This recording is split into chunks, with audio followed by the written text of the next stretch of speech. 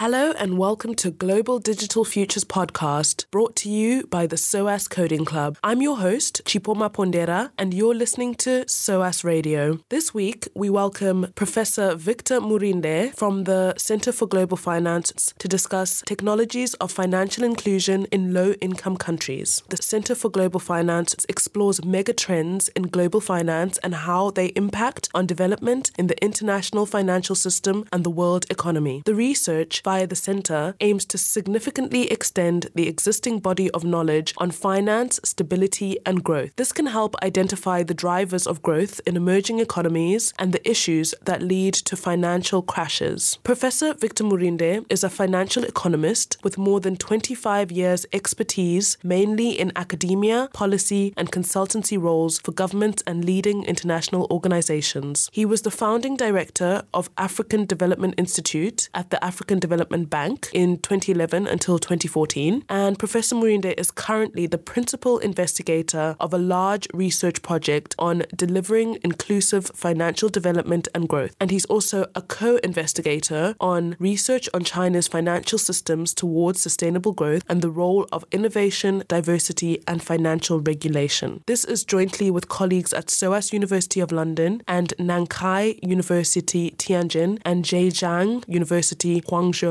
in China. So, hello, Professor Murinde. Hello, Chipo. Thank you for joining us today. I attended the address on the digitization of the Ghanaian economy given by VP Mahamadou Bawumia, where you spoke about 3 steps to financial inclusion. Could you tell us more about this and about how this relates to your research? The research is related to a new research center called the Center for Global Finance, which is located in the School of Finance and Management within SOAS University of London. And the research involves financial inclusion as one of the key research ideas being explored by over 80 researchers all over the world. By financial inclusion, we mean the opportunities available to households and opportunities available to companies, especially small and medium enterprises, of being able to access finance and also be able to use that finance for, in the case of households, for being able to meet their daily needs, for also being able to smoothen their incomes, and for companies to be able to finance further investment and further growth. And why would you say this work is important today with reference to financial inclusion in low-income economies? This work is very important for low-income countries, but also for industrial countries, because for a long time, for more than 50 years, access to finance has not always included every sector of society. So in every society, including the UK, there are segments of society who are unable to access some certain types of finance. Either they are turned down because they don't have collateral, or they are turned down because they don't meet a certain income threshold. Small companies are turned down, again, because they don't have big collateral, security to be able to access loans. There has always been some amount of what you can call financial exclusion. Of course, in developing countries, it is more acute. So you have small companies growing up with aspirations of providing employment and livelihoods, but being actually unable to survive because of lack of finance. In fact, in our research, we say there is a valley of death. The valley of death is that small companies disappear. They die within the 3 years of their foundation. This is what we have established empirically. And so we argue that one way of survival, avoiding the valley of death within the first 3 years, is to find mechanisms of being able to be funded and how to use these funds, and also how to be able to mitigate against the risks these companies face. And then they are able to grow, provide incomes for the company holders, to be able to provide jobs, especially for the youth. And so financial inclusion is really a big opportunity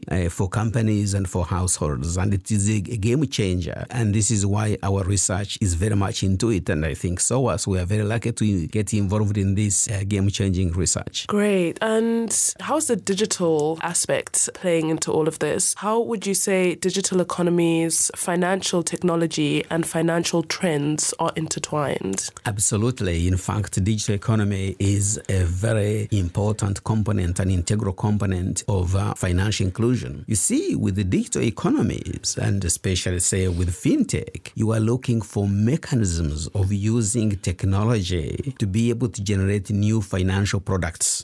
For example, give you example of our important case studies, and we're working closely. In Kenya, they had what you call Mupesa. Mupesa was being able to use mobile technology of a mobile phone to be able to transfer money between a person working in the capital city and their relatives way down in the rural, where there are no bank branches. So these people were financially excluded because there were no banks or there are another financial institution to serve them. Of course, now it is relevant because what happens is that you can be in Nairobi and within a second, you're able to transfer some small amount of money, maybe £10, £20 or more, to the person living in the rural. This is the use of financial technology. Now, digitalization, which Ghana is doing very well, is taking this exercise to a whole new level, whereby basically with the Vice President Bawumia is trying to actually make sure that all operations in the economy, both by private sector and governments, are digital. And that ensures the efficiency. Instead of spending 4 weeks chasing a payment, this can be done in 1 minute. Yeah, and that's efficiency. As you say that, I'm thinking about how government and private sector play together when it comes to the economy and financial technologies. So what types of government policies need to exist to encourage these innovations that lead to greater financial inclusion? And what role does the private sector play? Yes, you're absolutely right, spot on, that both the government sector and the private sector must work hand in hand. By private sector, we mean households, that is you and I, and then companies which are trading as private companies. So the government critically is important in giving a go-ahead, the way Ghana has done, by being able to provide the necessary infrastructure, could be in terms of communications, could be in terms of the equipment that is necessary,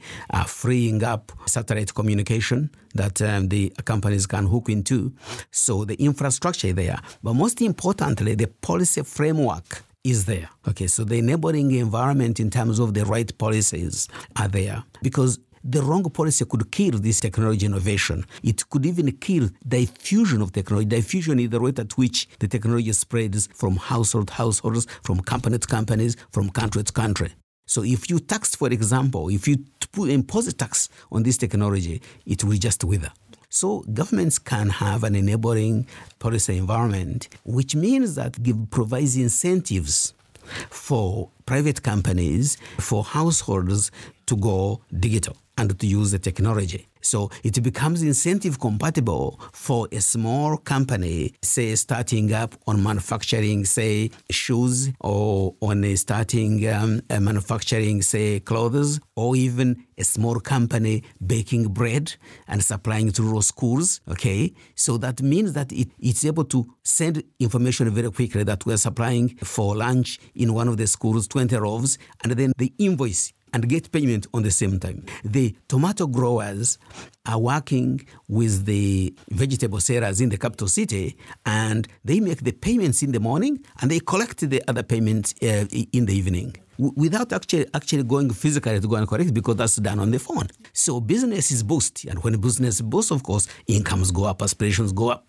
And this is what economic growth is all about. And how do governments fund such programs? That was one of my questions during the talk. Is it through the innovation that you find means of creating and developing despite funding, or how are they managing this? Yes. Government funding, in terms of the classical public finance as an economist, is about priorities and choices.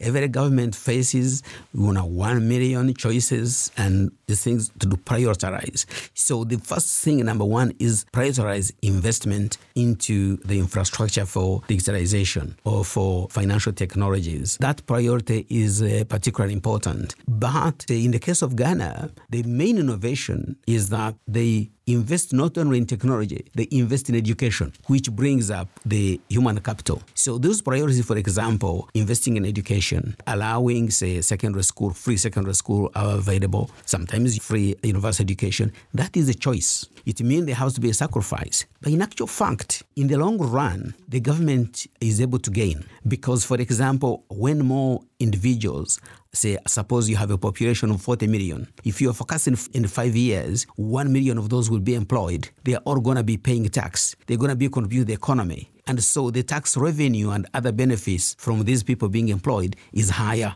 and is able to finance other aspects. So it's a matter of just clever planning and long-term perspective. So you mentioned one of the fintech innovations, which is M-Pesa. Yes. How is the diffusion of the technologies achieved, and at what rate? I think with M-Pesa, you have your high mobile penetration in Africa. But yeah, are there any other examples that you can offer? Yes, indeed. Quite so many examples in fintech. As some of the work we are doing through randomized controlled trials, these are experiments that we do in the field, and we do some in Ghana, some in Ethiopia, some in Rwanda. So all of the researchers involving the students of SOAS are involved in this. That's why it becomes a very important aspect. But through these, we are able to embark on new technologies and new financial technologies, new financial instruments. For example, when you hear about fintech, this is the way of starting a business. Through, for example, suppose this was fintech for vegetable growers in a given area, or cocoa farmers in Ghana,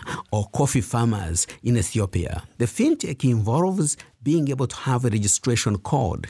So you have on your system, say, 50,000 growers, and these are now connected through an app. With that app, they are able to communicate. They are able to determine the prices at which they sell. Even if you go back there, for example, to get inputs, they bargain collectively. They get inputs at almost half the price. They get assistance through a bank, and these apps are developed together with some commercial banks.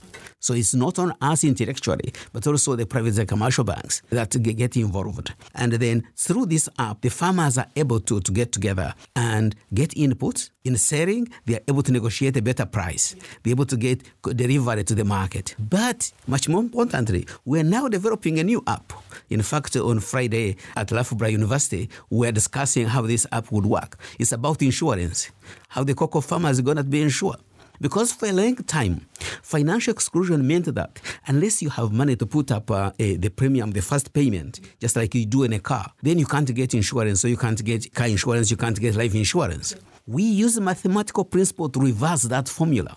So you don't have actually to put up anything up front. Yeah. So we are able to distribute the expected kind of payments and develop an app that can enable coffee farmers are insured. So that insurance product is what we are working on at the moment and is now being practiced and could be rolled out in a very short time. And when you're developing such fintech, is it very much localized to a particular situation? Or when you said that it could be then rolled out, do you mean across a region or across the continent? Because maybe there's different local contexts. Yeah, absolutely. You are right. You read it very, very, very well. You understand it very well. First of all, the technology is better developed by being localized because you understand the conditions, you understand the behavior of our individuals. And once it's perfected, then the second stage is diffusion. The transfer from one to another. And the adaptability will also require some kind of understanding the conditions. This is why, for example, you find financial inclusion rates vary within the region. If you take West Africa, for example, if you take Southeast Asia, among countries there are differences in two things. One, the extent of diffusion, how much they have accumulated, and secondly, the speed of diffusion. So yes, there is need for adaptability. These technologies should not be adopted without being oriented to the conditions under which they were to work. So you did also mention infrastructure, giving Ghana as a really great example. What would you say are the priorities in some of the other countries? I mean, education is definitely a big one, but also things like electricity, that's quite vital to technology and even owning a cell phone. Yeah, what are some other priorities in terms of infrastructure, and what are the possibilities and challenges of developing those infrastructure? Yes, absolutely. Infrastructure, and especially communications infrastructure, this is very, very, very important. And governments are in a position to be able to have those huge investments. Sometimes the required investment might exceed the resources available within a country, so there is need for regional efforts to be able to invest in, for example, satellite technology may invest to be a regional venture because the region can share the benefits. But there's another twist. If governments can only provide 30 or 40% or 50% or 60% of the required investment, the private sector can be able to mobilize. And then you have that, what is called public-private partnerships, PPP. PPP. These public-private partnerships are whereby the government is able to mobilize, say, 60% and then calls out to interested private sectors to be able to co-invest in this facility and share out the benefits. And that also will make sure that private sector who have resources to be deployed can actually deploy them fruitfully, gainfully, given a good amount of return. Yeah, it's quite interesting that it all does come back to creating the right environment in terms of policies. Yes, yeah. yes. So what are some of the metrics and measures to monitor and evaluate the achievements of these financial inclusion projects, even research, especially taking into consideration what we said about localized differences? This is critical. The metrics, the measures, very simple way of recording the information and then monitor progress. In financial inclusion, you could start from the lowest measure. For example, how many households are able to access finance? How many have, say, a bank account? How many have M-Pesa, this electronic account, because these are also accounts, have M-Pesa accounts? So this becomes the ownership of the account. But what about the use? How many households have been able to borrow and make transactions? How frequently? So these are easy numbers that can be collected by anybody who is literate. Anybody can read and write, can collect those numbers. Central institutions at central banks or even village committees can collect this information and then compare at the regional level. In my view, we could even go higher in terms of monitoring financial inclusion. For example, how many developing countries, say in Africa, have been able to float bonds on global capital markets in London and New York and Tokyo? This is about to sell government debt. You see, the financial exclusion goes to the country level, where you find that some countries cannot be able to sell bonds on the global market, and they have the resources and so forth. But why not? That's a form of financial exclusion. So globally, we should be able to design metrics beyond the households and companies. And as you say that, what are the reasons why you have this national financial inclusion? Is there also an aspect of technology or lack of technology in that? Because there is such a thing also as a digital divide, right? Yeah. The Western countries or certain countries that are advanced in that respect, and some Eastern countries as well, and some Global South countries that are not advanced in that respect. Does this play into the financial inclusion on the national level? I think that the digital divide plays an important role at the global level, to an extent also at the national level. But at the national level, there are also other factors that play a role. For example, there could be some type of limited gender issues, gender access. For example, in some countries, the gender ownership of assets is not equally or very, very conspicuous. So you find the assets are owned by a man, while Ghana is different. Assets are owned by a woman. So that those are gender issues are very important. Education issues are very critical. Is that maybe somebody cannot be able to read a phone or code a text message, something like that. So the illiteracy could play an important role. That's why there has to be a combined, holistic approach to being able to deliver financial inclusion. How would you say that a country develops a business ecosystem to sustain economic growth in the digital age? Yes, this is a very, very important and critical question. The country has to develop an ecosystem. It's not one thing that can make the change. It's a number of considerations. For example, if you are lifting the availability of banks, and there has to be non-banks. For example, insurance companies provide life and other types of insurance. You have to provide facilities for mortgage provision of being able to acquire those assets. You have to provide facilities for companies to be able to issue bonds. They can borrow issuing bonds rather than from the commercial banks. In addition, the ecosystem includes things like if you make an invention, is your invention protected with a patent? Are the marketing skills and facilities being available? Can you be able to access markets? Is the transportation being available from where you are producing? It could be pineapples or potatoes, or it could be also hardware. Is there transportation? Are there means of payment mechanism to be able to collect your resources? Can you export? All these are important ecosystems that together they should be in place. Now, it happens gradually. Okay, so we have to start somewhere. And paying attention to all these, then the ecosystem actually strengthens and improves. So you find that more developed economies with more ecosystems, but Rome was not built in a day.